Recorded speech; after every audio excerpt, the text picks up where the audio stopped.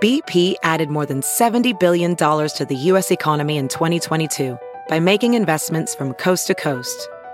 Investments like building charging hubs for fleets of electric buses in California and starting up new infrastructure in the Gulf of Mexico. It's and, not or. See what doing both means for energy nationwide at bp.com/investing in America.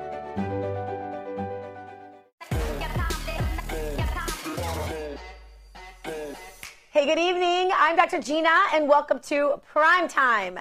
Texas and Mississippi added their names to the list of those opening up 100% this week, but Joe Biden not happy. Check out this clip of him in the Oval Office. You can hear his handlers trying to shoo the press out of the room, but they started yelling questions at him, and Biden let everyone know what he thought of the states removing mask mandates and other restrictions. Listen. Message to Texas and Mississippi. Texas and Mississippi. Texas, I think it's a big mistake. Look, I hope everybody's realized by now, these masks make a difference. We are on the cusp of being able to fundamentally change the nature of this disease because of the way in which we're able to get vaccines in people's arms. We've been able to move that all the way up to the end of May to have enough for every American, to get every adult American to get a shot.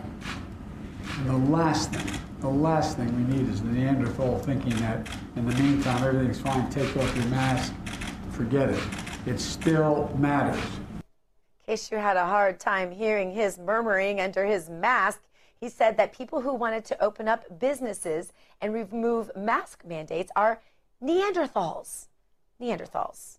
And now we hear, thanks to the Biden administration's dangerous open border policy, that over 100 illegal immigrants in Texas tested positive for COVID, and they were released and left free to roam around the inside of the U.S. About 6% so far are estimated to have tested positive for COVID who are entering the U.S. borders. So who are the Neanderthals, and who's upset about name calling? Do you remember some mention of someone doing some name calling and someone saying that was just so barbaric? Funny how the world turns, isn't it? Anyway, Biden did a COVID briefing with Democrat lawmakers, and of course it was done virtually for safety reasons because Biden wouldn't want to be exposed to any illegal immigrants who might be roaming around America with COVID. Biden went off script a little and asked if he was supposed to take questions, and suddenly the feed was completely shut down. Listen. Do the many more things we know we have to do. So I want to thank you all. I really mean it from the bottom. I want to thank you. Thank you, thank you, thank you. And I'm happy to take questions if that's what I'm supposed to do, Nance, whatever you want me to do. Happy to take questions if that's what you aren't supposed to do. Luckily, the tech guys at the White House were able to pull the plug on Joe's feed before he started rambling incoherently. Oh, can't imagine handling this guy. We're going to talk more about Biden and his lack of press access with John Solomon a little bit later in the show. But for now, we're going to head out to our hosts and correspondents around America. We start in Washington, D.C. with the host of Just the News AM, Sophie Mann. Sophie's been watching the back and forth between Biden and Republican governors. Sophie. Hey there. So on Thursday, Joe Biden and Republican governors who have opted to open their states began trading barbs about their decisions to free their constituents from the restrictions of the coronavirus pandemic. On Tuesday, Governor Greg Abbott of Texas and Governor Tate Reeves of Mississippi decided to uniformly lift mask restrictions and mandates and open businesses at full capacity in their states. On Wednesday evening, President Joe Biden called that decision Neanderthal in nature. He said about the governor's announcements, the last thing we need is Neanderthal thinking, and that they need to continue keeping restrictions in place until vaccination rates have gone up even further. Now, Governor Reeves is responding to Biden, saying yesterday, Mississippians don't need handlers. As numbers drop, they can assess their choices and listen to experts. I guess I just think we should trust Americans, not insult them. Questions arise about whether or not this is the type of unifying rhetoric that Biden really promoted during his campaign and the time before he took the presidency. We will, of course, wind up seeing what happens in Texas and Mississippi as more and more Republican governors continue to lift restrictions in their states. Thanks so much. We'll keep you updated on what's going on. All right, I appreciate it so much, Sophie. Thank you. And make sure you tune into her every day at Just the News AM. And now out to the RAV headquarters in Denver, Colorado. Jessica Rivera is there, and she is ready. Jessica, what do you have for us today? Well, Dr. Gina, as many of the nation's schools are still closed to in-person learning, there are disturbing reports coming out that prove a lot of American students are completely failing in high numbers. And I know we hear that a lot, but this next story will make your blood boil. For example, one student in Baltimore, Maryland, has passed only 3 classes, get this, in 4 years of high school. And that student's 0.13 grade point average ranks at the top half of his class. The mom of the student thought her son was going to graduate in June, but just learned he's actually being placed back into the 9th grade. But what is absolutely unexcusable and frankly criminal in my opinion is you're going to tell me in 4 years the mother and the school system had absolutely no idea this child was not just behind, but was not being educated or taught. And then you're going to add he's still part of the top half of his class with a 0.13 GPA, which only proves he's not the only student in this situation. We're hearing there are hundreds just like him. Dr. Gina, I know you would agree with me when I say it's a problem if a kid only passes 3 classes in a semester, let alone 4 years. Yet the teachers' unions in the area think that the teachers are the ones being mistreated by being asked to return to the classroom. You know who's being mistreated and neglected and frankly abused are these students who obviously have no one advocating for them, and it's so easily for them slipping through the cracks. And Dr. Gina, I'm going to sound like a broken record, but at this point, I really don't care. This is the state of some of our public schools. Like I said previously this week, while our government gives billions to other countries, and for those people who claim to care about our prison populations being disproportionately minorities, they need to put their money where their mouth is and get to work with the Baltimore school system to start, because this is where it is all starting. And lastly, Dr. Gina, I want to put this whole situation into perspective for some who may still not see the severity of this situation. Look at it this way. In 4 years, the average high schooler has taken about 56 classes, give or take. This student has passed 3 of those. If a surgeon operated on 56 patients in 4 years and only 3 of those patients survived, meaning 53 died, he or she would no longer be a practicing surgeon. Heck, they may even be in jail. So how are these teachers allowed to continue to teach with the same statistics? And some are going to say, but Jessica, this isn't life or death. And I say, yes, it is, because many of these students will turn to a life of crime and drugs, which only leads to prison or death. So yes, it is a situation of life or death for our kids, and this needs to be taken more seriously than it has been. And as somebody who's homeschooled and has found it to be pretty cost effective, I have to say, I don't understand why some of these teachers, if they don't want to return to the classroom, they think it's so unsafe. Why can't they just scrap the system, hire some tutors for all the money that we're paying them to sit at home and do nothing, hire some independent tutors to go in and teach these children in their homes or in small group co-ops for the same money, and just do away with the teachers that are currently working that don't want to go into the classroom? That's my personal solution. I'm not even one of these big, we need to send them all back into government schools. I think let's just homeschool them or co-opt them, and it'll be a better education anyway. Thank you so much for that report, Jessica. You're welcome. Now we head out to Tijuana, Mexico, where Ben Berquam is standing by. Ben, what is the scene down there?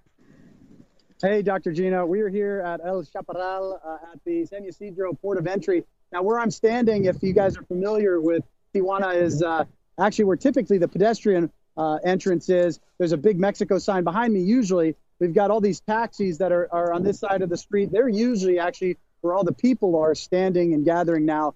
Ever since Joe Biden ended the Remain in Mexico policy, people have been pouring in down here. And in fact, right now, the last several days, they've been protesting against Joe Biden, saying, you're not letting us in fast enough. They got the memo. The leftist organizations that have been down here for years, like El Otro Lado, basically once Joe Biden was inaugurated, said the borders are wide open, everybody's welcome. And now these people are upset. They actually have T-shirts that say, let us in, Joe Biden. And this is the scene down here. It's basically just a tent city. What we're also being told is Several of the families inside of this mass of people have COVID, and they're just being let, to walk around. They said that they were going to be letting in 300 people a day. Now they're letting in somewhere between 10 and 12.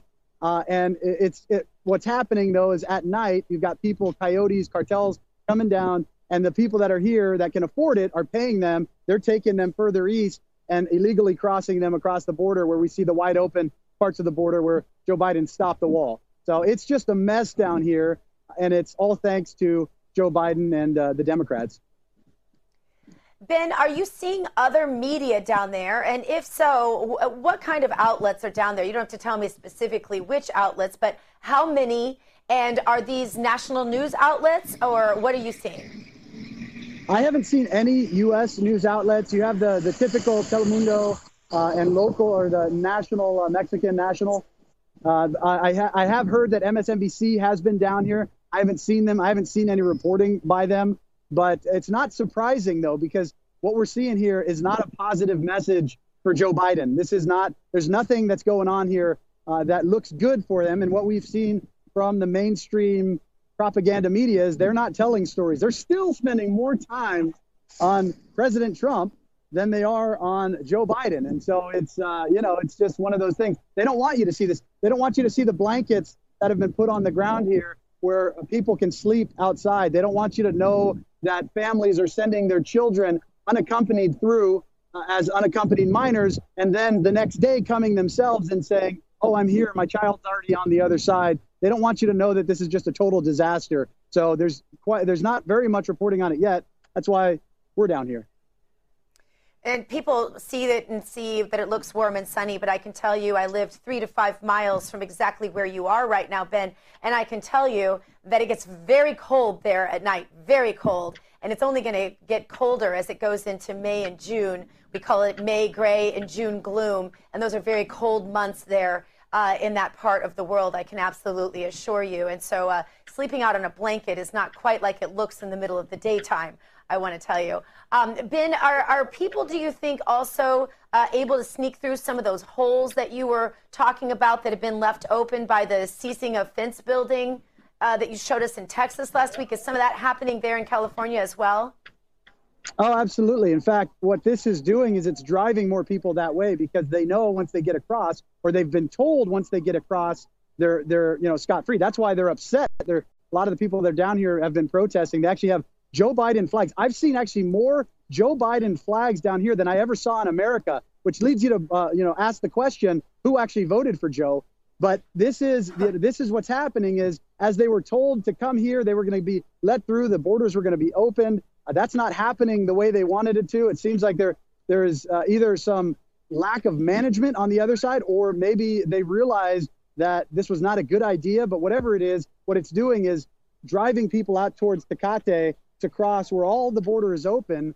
And that's, again, just increasing the cartel influence and activity out in those areas. And like where we were out in New Mexico and Arizona and Texas, everything is moving out to those areas where they're paying cartels to cross them, or they're being sold to the cartels and separated from their families, and all kinds of terrible things are happening. So it's an absolute mess. This is why we need this is why we need immigration policy, effective immigration policy, like we saw under President Trump, that was actually working. The Remain in Mexico policy that said if you actually had a legitimate asylum need, you waited here, you got a number, you came across, you did it orderly so that we knew who was coming in. Right now, it is just mass chaos where nobody knows what the rules are, what the rules aren't, what the law is, who's going to be let in, who's not. And as that's happening, you're having more people wanting to come. Ironically, you actually have more border security in Guatemala right now than you do in America, where the Guatemalan government has said, this is not good for us. This is not helping our economy. What we saw with the mass caravans coming up from Honduras and El Salvador and Central America and Nicaragua and further south, it didn't help them. And so they're actually shutting their border down. So there's this weird twist of, and COVID on top of that. Add this to this. So we're saying open borders. Joe Biden and the Democrats are saying everybody's welcome. But we know there's a lot of cases of COVID where they're not even able to test all the people. And it's not just COVID, it's yellow fever, a lot of tuberculosis, the things that have been down here in Mexico and Central America for years, those are continuing to come up. And so it's not just, the typical things that you think of. It is a problem that is magnified because there's just no way of tracking where everyone's coming from, what they've got. And it's because of America's standards, America's policies that restrict, a certain flow and have it orderly. When you have it the way it is now, it's just asking for a disaster. Right. Yeah, the bubonic plague, typhoid, yellow fever, we've Bubonic heard all plague, of that coming across the border. Yes. And no doubt the COVID rates are much, much higher than are being reported because they're not being tested. Stay right. safe, Ben, and thank you so much for what you're doing. I want to have you back every day on this show that you're down there, so make sure my producers are all aware when you are. Thank you. Thanks, Dr. G. Coming up, Nancy Pelosi just passed a bill through the House that would keep Democrats in power for pretty much eternity. Congresswoman Claudia Tenney is sounding the alarm, and she is with us next. You won't want to miss this. Stay where you are. Have you heard you can listen to your favorite news podcasts ad-free? Good news. With Amazon Music, you have access to the largest catalog of ad-free top podcasts included with your Prime membership. To start listening, download the Amazon Music app for free or go to amazon.com/ad-free news podcasts. That's amazon.com/ad-free news podcasts to catch up on the latest episodes without the ads. Welcome back to Dr. Gina Prime Time. So glad that you are with us as always. Now, Nancy Pelosi, very excited today. The House has passed their election reform bill, H.R. 1. The Senate needs 60 votes to get it to Biden's desk. That is, unless the filibuster is ended. But Democrats would never do that, right? Republicans in Congress are ringing the alarm bells over this bill. They say that this bill will ensure that Democrats stay in power for pretty much forever if it's signed into law. Here with me now is one of those very concerned members of Congress, Congresswoman Claudia Tenney from New York's 22nd Congressional District. She's here with me now. Thank you so much for taking time out of your very busy schedule, Congresswoman. This bill is 800 pages long, and there is a whole lot wrong with it. I wouldn't even hardly know where to start. The automatic voter registration was pretty alarming for me. Every person in the U.S. should not be registered. Every citizen doesn't care to vote. Not all are informed and educated to vote. But automatic registration would place tens of millions of voters on the roll who never vote except for when someone votes in their place fraudulently. What raised red flags for you about this bill? Well, my biggest concern on the automatic voter registration is that that role of maintaining the integrity of our voter rolls should be placed on the boards of elections in the states. It's not a federalization, the federalized issue, which is what H.R. 1 does. It's a complete takeover, and there you see H.R. 1, a takeover of our election system by the federal government, which means Nancy Pelosi, basically. And so it's all about politicians, and it's called, of course, they have a cute title, For the People Act. It's really for the permanent installment of the Democrats in Power Forever Act. And that's unfortunately what it does. But I would love to see every voter vote who is eligible to vote. But the problem is that this bill entrusts the voter integrity to departments of motor vehicles, whose mission is not to register voters and to maintain the voter integrity in our rolls.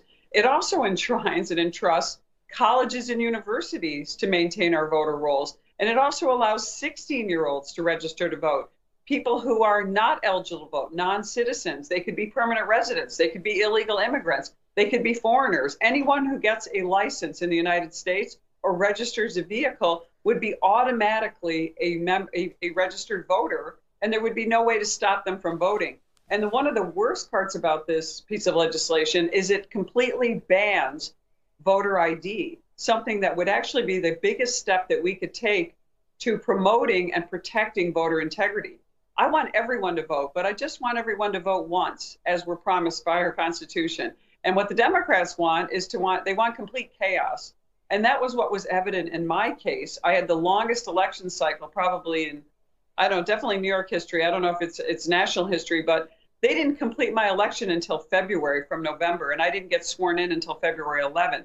And that's because of the confusion that was caused by Governor Andrew Cuomo, our Emmy Award-winning governor in New York, who created this portal who created this chaos and instant voter registration, no voter ID, no verification of voters as required by our New York's Constitution. And so that's what undermined our voice. And if the Democrats nationalize this, it is going to be impossible for us to really take over or to give free, fair, and private election options for people. Congresswoman, another terrible part of this bill is taking power away from elected officials to draw congressional districts, and instead of putting that power into the hands of an elected commission. Why would Democrats want to take power away from state legislatures when drawing these district maps? Because we all know that the more local politics is, the less corrupt it is. Yeah, well, one of the problems we have in New York State is we actually voted into place a nonpartisan election commission to determine the new lines after the census is completed.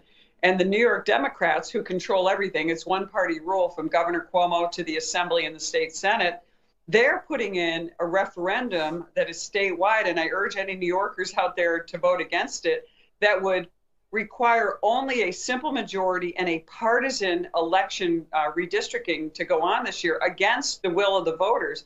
And so the Democrats in the House and the national level have decided, yeah, let's make that national. So all of these states that are controlled by Republicans right now, and many of whom have nonpartisan commissions that will be determining the new election lines, they want to abolish that, and they want completely partisan redistricting handled by Nancy Pelosi's leadership in the House of Representatives. And you can see how that goes. We just had two very controversial bills, and almost every single Democrat voted for, a terrible police bill, and every Democrat co-sponsored and voted for this terrible legislation, H.R. 1. So they are all under Nancy Pelosi's power right now. She has complete control. I just can't believe not one Democrat would be peeled off and vote against this terrible legislation, but that's the kind of control she has. And every time you or anyone oppose this sort of thing, the race card is called into play. What do you say to those who call you a racist for opposing this bill? They repeat that ridiculous line, the Republicans want to restrict voting for minorities. But what's your response to that? Well, actually, this is the opposite of that. I mean, I hear that all the time, but, the problem is you're undermining the ability of minority communities to have a voice, because if people are voting multiple times and getting more than one vote, you're going to undermine their voice as well. And so everyone is entitled to one vote.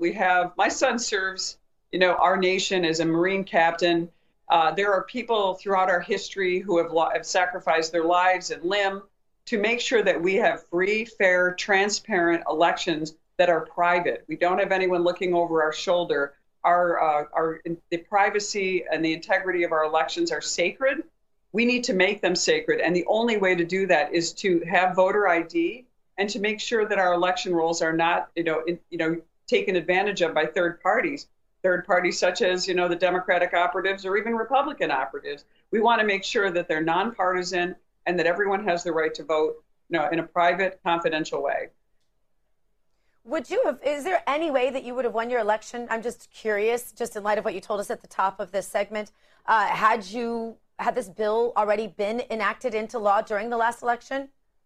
Well, sadly, much of what is in H.R. 1 was enacted into law by Governor Cuomo via executive law, an executive fiat. The governor has unlimited powers right now in New York State that the legislature has given him during the pandemic. So he was able to enact a lot of what H.R. 1 is through the executive process. And some of those laws were actually passed by the legislature, of course, by Zoom call. They're not showing up in Albany to actually vote.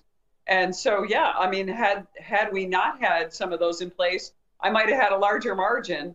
But basically, we had to fight every aspect of this federal law in my race. So I think people should be very careful about what they're voting for. And if my race says anything, your vote does count. I urge everyone to get out and vote. It is your sacred right, and is also a duty as a citizen to make sure you exercise your vote. This is a self-governing constitutional republic, which means everyone should be participating in our government.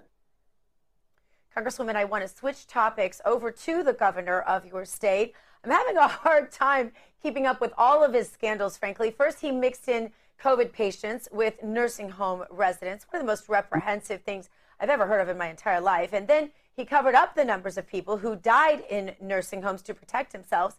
And then Cuomo called around to lawmakers and threatened them and said he would destroy them if they defied him.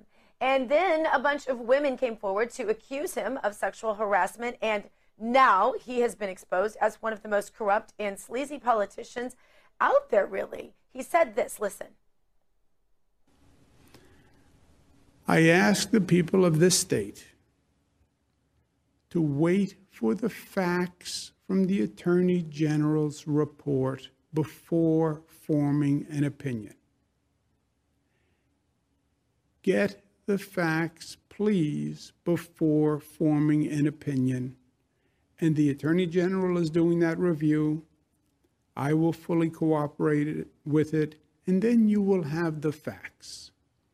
And make a decision when you know the facts. I also want you to know that I have learned from what has been an incredibly difficult situation for me as well as other people. And I've learned an important lesson. Innocent until proven guilty is nice, but folks on his side of the aisle don't usually abide by that. So it just seems like this consistent double standard, if there's a standard at all, correct?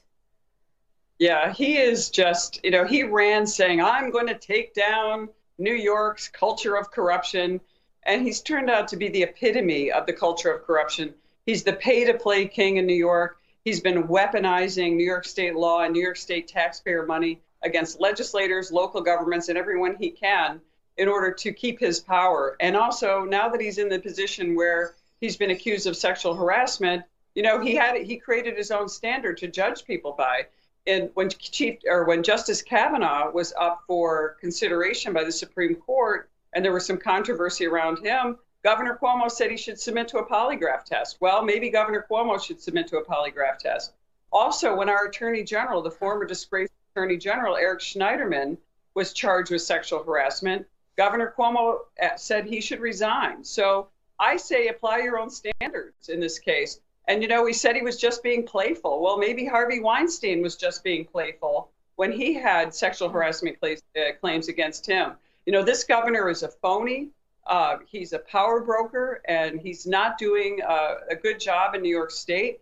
His culture of corruption has become the norm. It's not something he's fought against. Albany's worse than it was when he even started 11 years ago. And I served with him as a member of the state assembly, and it's been one corruption power play after another, pay to play, you name it.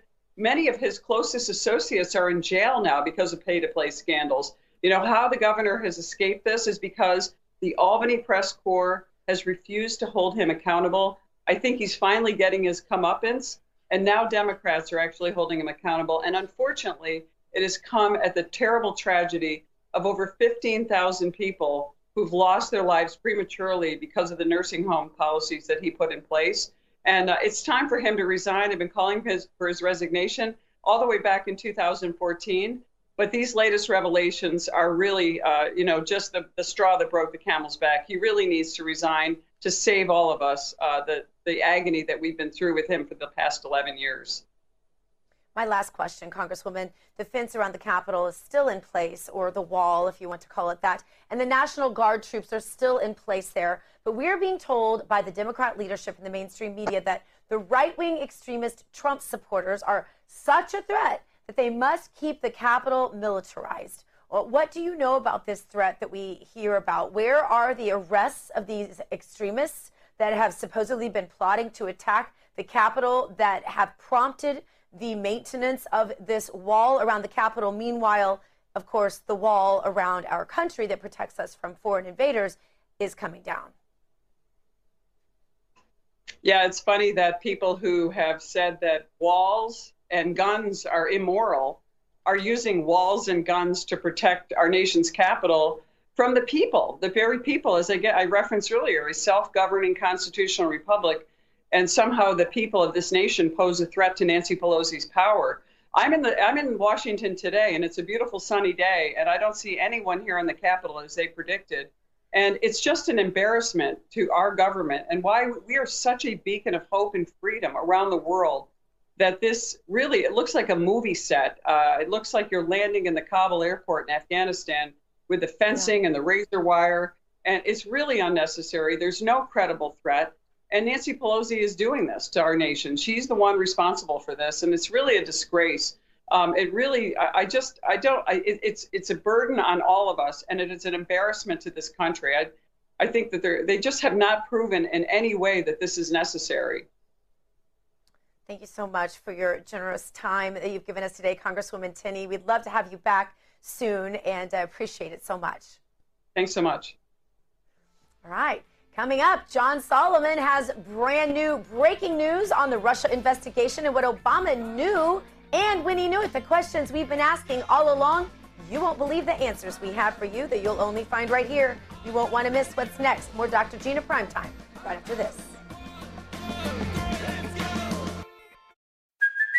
Hey, it's Kaylee Cuoco for Priceline. Ready to go to your happy place for a happy price? Well, why didn't you say so? Just download the Priceline app right now and save up to 60% on hotels. So whether it's Cousin Kevin's Kazoo Concert in Kansas City, go Kevin, or Becky's Bachelorette Bash in Bermuda, you never have to miss a trip ever again. So download the Priceline app today. Your savings are waiting. Go to your happy place for a happy price. Go to your happy price, Priceline.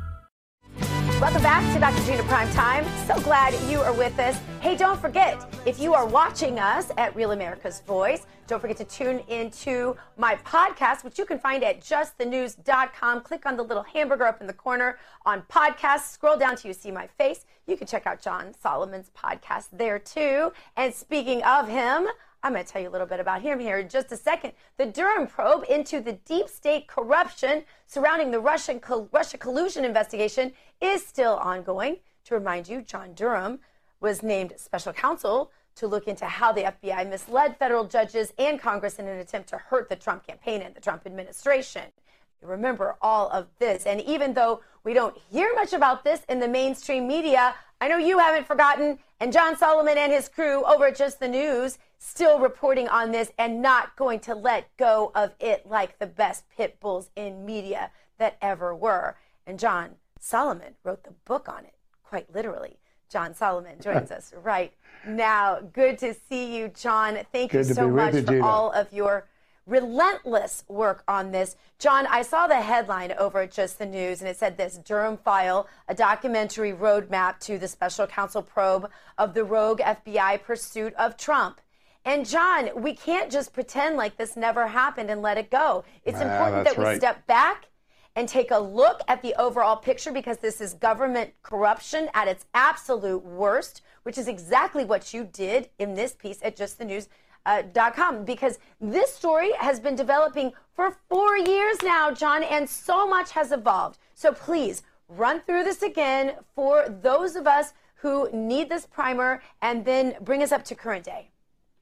Well, you know, one of the things about the unraveling of the Russia scandal was that it came out incrementally, a document here, a testimony there. And over the last 4 years, I realized through my reporting, this is the exact number, 10,178 pages of declassified documents. And so about a week ago, I said, you know what, I got to give folks the top 10. What are the 10, 20 most important documents? And what do they say? And how are they relevant to the last chapter, which is, will John Durham bring anyone else to justice? Will anyone else get charged criminally? So I do some reporting. I find out it's still very active. I know John Durham's been quiet, but he's been very active, talking to witnesses, working with defense lawyers. I find out that there's a big FBI, former senior executive of the FBI, cooperating, that's helped propel the investigation forward. There's still a possibility of criminal charges in the near future. So I go through the documents, and what I try to do is explain now, 4 years into unraveling this scandal, what do we really know happened? And that's what this story is about. The what, the who, the when, and why we should all be concerned, whether you're Republican or Democrat, by what the FBI did to Donald Trump. And you're reporting that, John, the process has been slowed somewhat again, but we've been waiting for years. We thought this might come out before the election. I remember people were very excited about this. And then after the election, and now here we are at spring, and we still haven't heard anything from Durham. Is this a good sign that there's more stuff and that's why it's taking longer? Or is this a bad sign that maybe stuff is being swept under the rug? What are we seeing here in reality? Well, something interesting happened. Last week, John Durham resigned from his other job at the Justice Department. He was a longtime U.S. attorney in Connecticut. He resigned there, and they announced he's moving full-time to Washington. If he had nothing left, there wouldn't be a reason to transfer him here. Keep in mind also, one of the last things Bill Barr did before he left was he upgraded John Durham from U.S. attorney to special prosecutor. You don't do that if you're wrapping up and you got nothing left. You only elevate him and you only bring more staff in, which is the other thing they did, if you have new evidence of criminality. What I'm hearing from people who have interacted with John Durham in the last few months is that it's active. They do believe there's additional criminal conduct. They're trying to get it to a point where they can bring it to a grand jury, possibly bring additional charges. So yes, it'll be 20 months next week, I think, when John Durham was appointed. It's been a long time. Bob Mueller had 3 years. He's about 20, just a little under 2 years. I think this spring we'll know if he's got anything left to give to the American people, any charges to bring. If it goes past the spring, I think we can assume it's died. The thing is, though, and I think what really frustrates a lot of people is that you've told us that Obama was warned that Trump-Russia collusion story was a fake story, but it didn't stop anything. And I think that's where there's no reprisal for that, it seems, John. Yeah, several people lost their jobs, but there hasn't been the true accountability that will force the FBI agent the next time who's tempted to do these things to say, I'm not going to do that because I don't want to go to prison. There hasn't been that sort of accountability. There's an amazing loop of what happened. They were warned before Christopher Steele walked in. Hillary Clinton was going to play a dirty trick on Donald Trump, and it was going to be a Russia collusion dirty trick. Then they found out that the Christopher Steele dossier was, 1, connected to Hillary Clinton, 2, infected with Russian disinformation, and 3, false. They continued to proceed. The FBI agents look at Michael Flynn. They determined he didn't do anything with Russia illegal, no derogatory information. They decide to keep his case open, even though the agent recommends shutting it down. They collect exculpatory evidence about Carter Page, George Papadopoulos, and they don't tell the FISA court, we want to keep spying on them. We're not going to tell you that they're actually innocent. Time and time again, the FBI violated its own rules. It violated the civil liberties of multiple people. It misled the court, the Congress, and the American public. And all we have to show for it is one mid-level FBI lawyer, Kevin Kleinsmith, being charged and not even sent to prison. For people who know what happened, that doesn't seem like the right end result. And John, I feel like every time you're on this show, I have to ask you, because this is what people always ask me. And every time, the answer is frustrating, I think, for all of us. But will any of the high-profile folks in all of this be held accountable? It seems like it's the lower-level people who end up, punished. But will anyone, the big names we know, see the inside of a jail cell for what is essentially a coup? Well, what I will say is I can't answer whether they're going to see inside a jail cell or they're even going to be indictments. What I will say is the focus you always start like in a mob case. You start with the low guy, you work your way up to the mafiosos and to the Godfather. The FBI, the investigation by Durham has been working their way up the chain. The most important development is one of the 6 most important people in the FBI. I don't know which one it is yet, but one of the top 6 executives of the FBI during the Comey years has now begun cooperating and providing significant evidence of what went on, not down below, but on the 7th floor, the headquarters of FBI. That tells me that John Durham is looking at the top of the FBI, not just down at line agents where blame often gets swept. That's a big development. That's some of the biggest news in this story.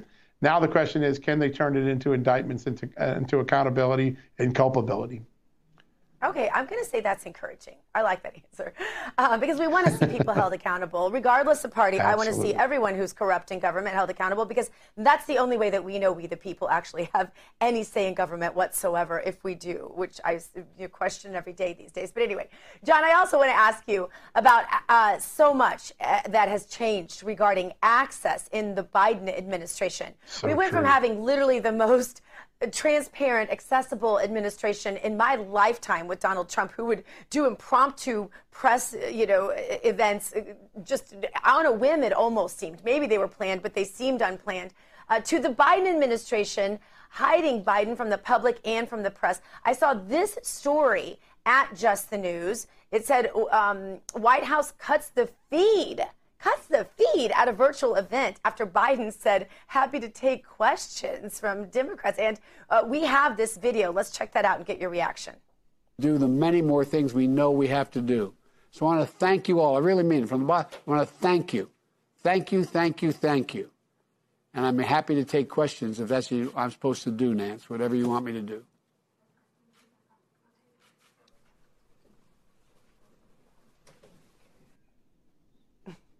John, I mean, that is so surreal to me. Is it that Joe can't handle going off script, or is that he doesn't need to? And the press is pretty silent on this. I mean, I would think that if this would have happened in a Trump administration, correct me if I'm wrong, this would have been running on a loop on every single alphabet soup network on television. Yeah, listen, and it wouldn't matter. Bill Clinton, George Bush, Donald Trump, it would have been a headline. Listen, after I saw it, I called the Marshal Service. I said, hey, is Joe Biden in the Witness Protection Program? What's going on here? He did keep pulling him off stage. I don't know if we know the answer. What we've seen this, though, all through the fall campaign. Joe Biden was one of the most inaccessible candidates in the history of American politics. And now we're 6 or 7 weeks in. I've covered, 7 administrations in my career. I've never gone 6 or 7 weeks into administration without a president having a formal news conference in the West Wing. He hasn't had that. There's a lid on at 5, 6 o'clock at the White House every day. This is a president that is barely publicly visible. And listen, it's not just in America that people are whispering. I've been talking to ambassadors, world leaders. They're wondering what's going on with Joe Biden. They hear from Kamala Harris more than they hear from Joe Biden. Something is going on. We don't have an honest answer yet, but Joe Biden has been the most inaccessible president, and they're doing other things. They're cutting off the comment line, so you can't leave comments. You can't take a look at who Joe Biden met with virtually in the pandemic. They got rid of the famous petition thing that Barack Obama started. We could do it all erased. It's like the American public doesn't have a voice anymore. Right. And then here's another one. This week, reporters did have just a few seconds to shout some questions at Biden. And this is what happened. This is crazy. Listen. Did you receive a briefing about the border today? Yes, I did. What did you learn? A lot. Is there a crisis at the border, sir? No, we'll be able to handle it.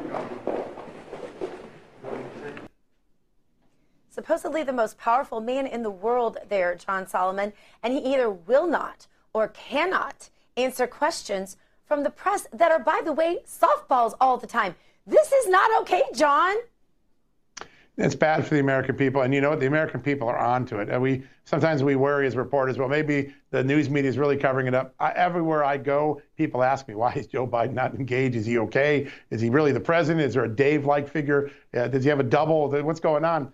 It's starting to burn into the American conscience, and it's going to become an issue for this White House very soon. And, the truth is we don't know the answer why he's been so protected for so long. People can opine it's medical, it's this. Maybe it's just because the news media is letting him getting away with it. At some point, reporters are going to get tired of it. The temperature is going to go up, and it's going to become an issue before the 2022 elections. Your work has never been more important, John Solomon. Oh, thank you. Thanks, it's absolutely true. Thanks so much for what you do every day and for taking time to explain it to us on the show. Right back at you. All right. And we will be back in just a moment. Make sure you check out the podcasts of John Solomon, myself, and so many others at justthenews.com. All you have to do is go to the site and click on podcasts. Coming up, conservatives are being pushed out of the U.S. military. Conservatives, Christians, anybody who believes in freedom. There is a purge going on in our military. What happens next? You won't believe what our next guest, you might recognize the last name. Stay with us. More Dr. Gina Primetime coming up right after this.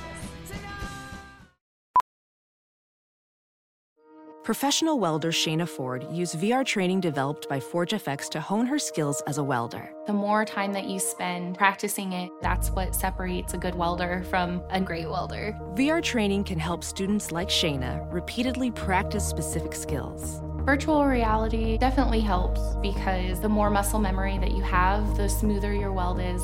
Explore more stories like Shayna's at meta.com/metaverseimpact.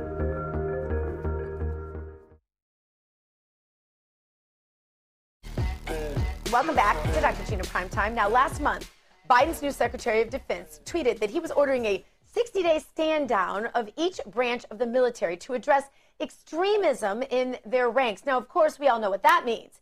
Extremists they want to purge from the military are conservatives and Christians and freedom lovers. There's nothing more annoying to the elite than members of the military who swear allegiance to the actual flag in the Constitution of America and believe in it and abide by that oath. Here with me now, Army veteran Maureen Bannon joins us to discuss. Maureen, the purge is real, and it's an extension of the cancel culture, but it's part of the U.S. military now. How does the military identify who they want to purge? It's great to be with you, Dr. Gina. So as you know, I come from a long line of military members in my family, and this is not the military that we joined. When we joined, you had to do a background investigation, and it did not include social media. Now it's been put out that the Pentagon is trying to make a plan where when you do the initial background investigation, they will be able to look at your social media and see if you are listed or belong to groups such as the NRA, Turning Point USA, and that's what they're determining as extremism. To me, those groups are not extremist groups. And there was a report that was put out to the Armed Services Committee on screening individuals who seek to enlist in the armed forces back in June 2020. And I did a deep dive through that document, and not once was BLM or Antifa listed in this document. Only white supremacy and white nationalists were. What if I, for example, reposted, let's just say, Steve Bannon's War Room on my page? Would that qualify me as an extremist? According to this new administration, I believe it would. They're basically looking to see if your views line up with that of the current administration. And if they don't, if you are a Trump supporter, then they are trying to say that you're an extremist.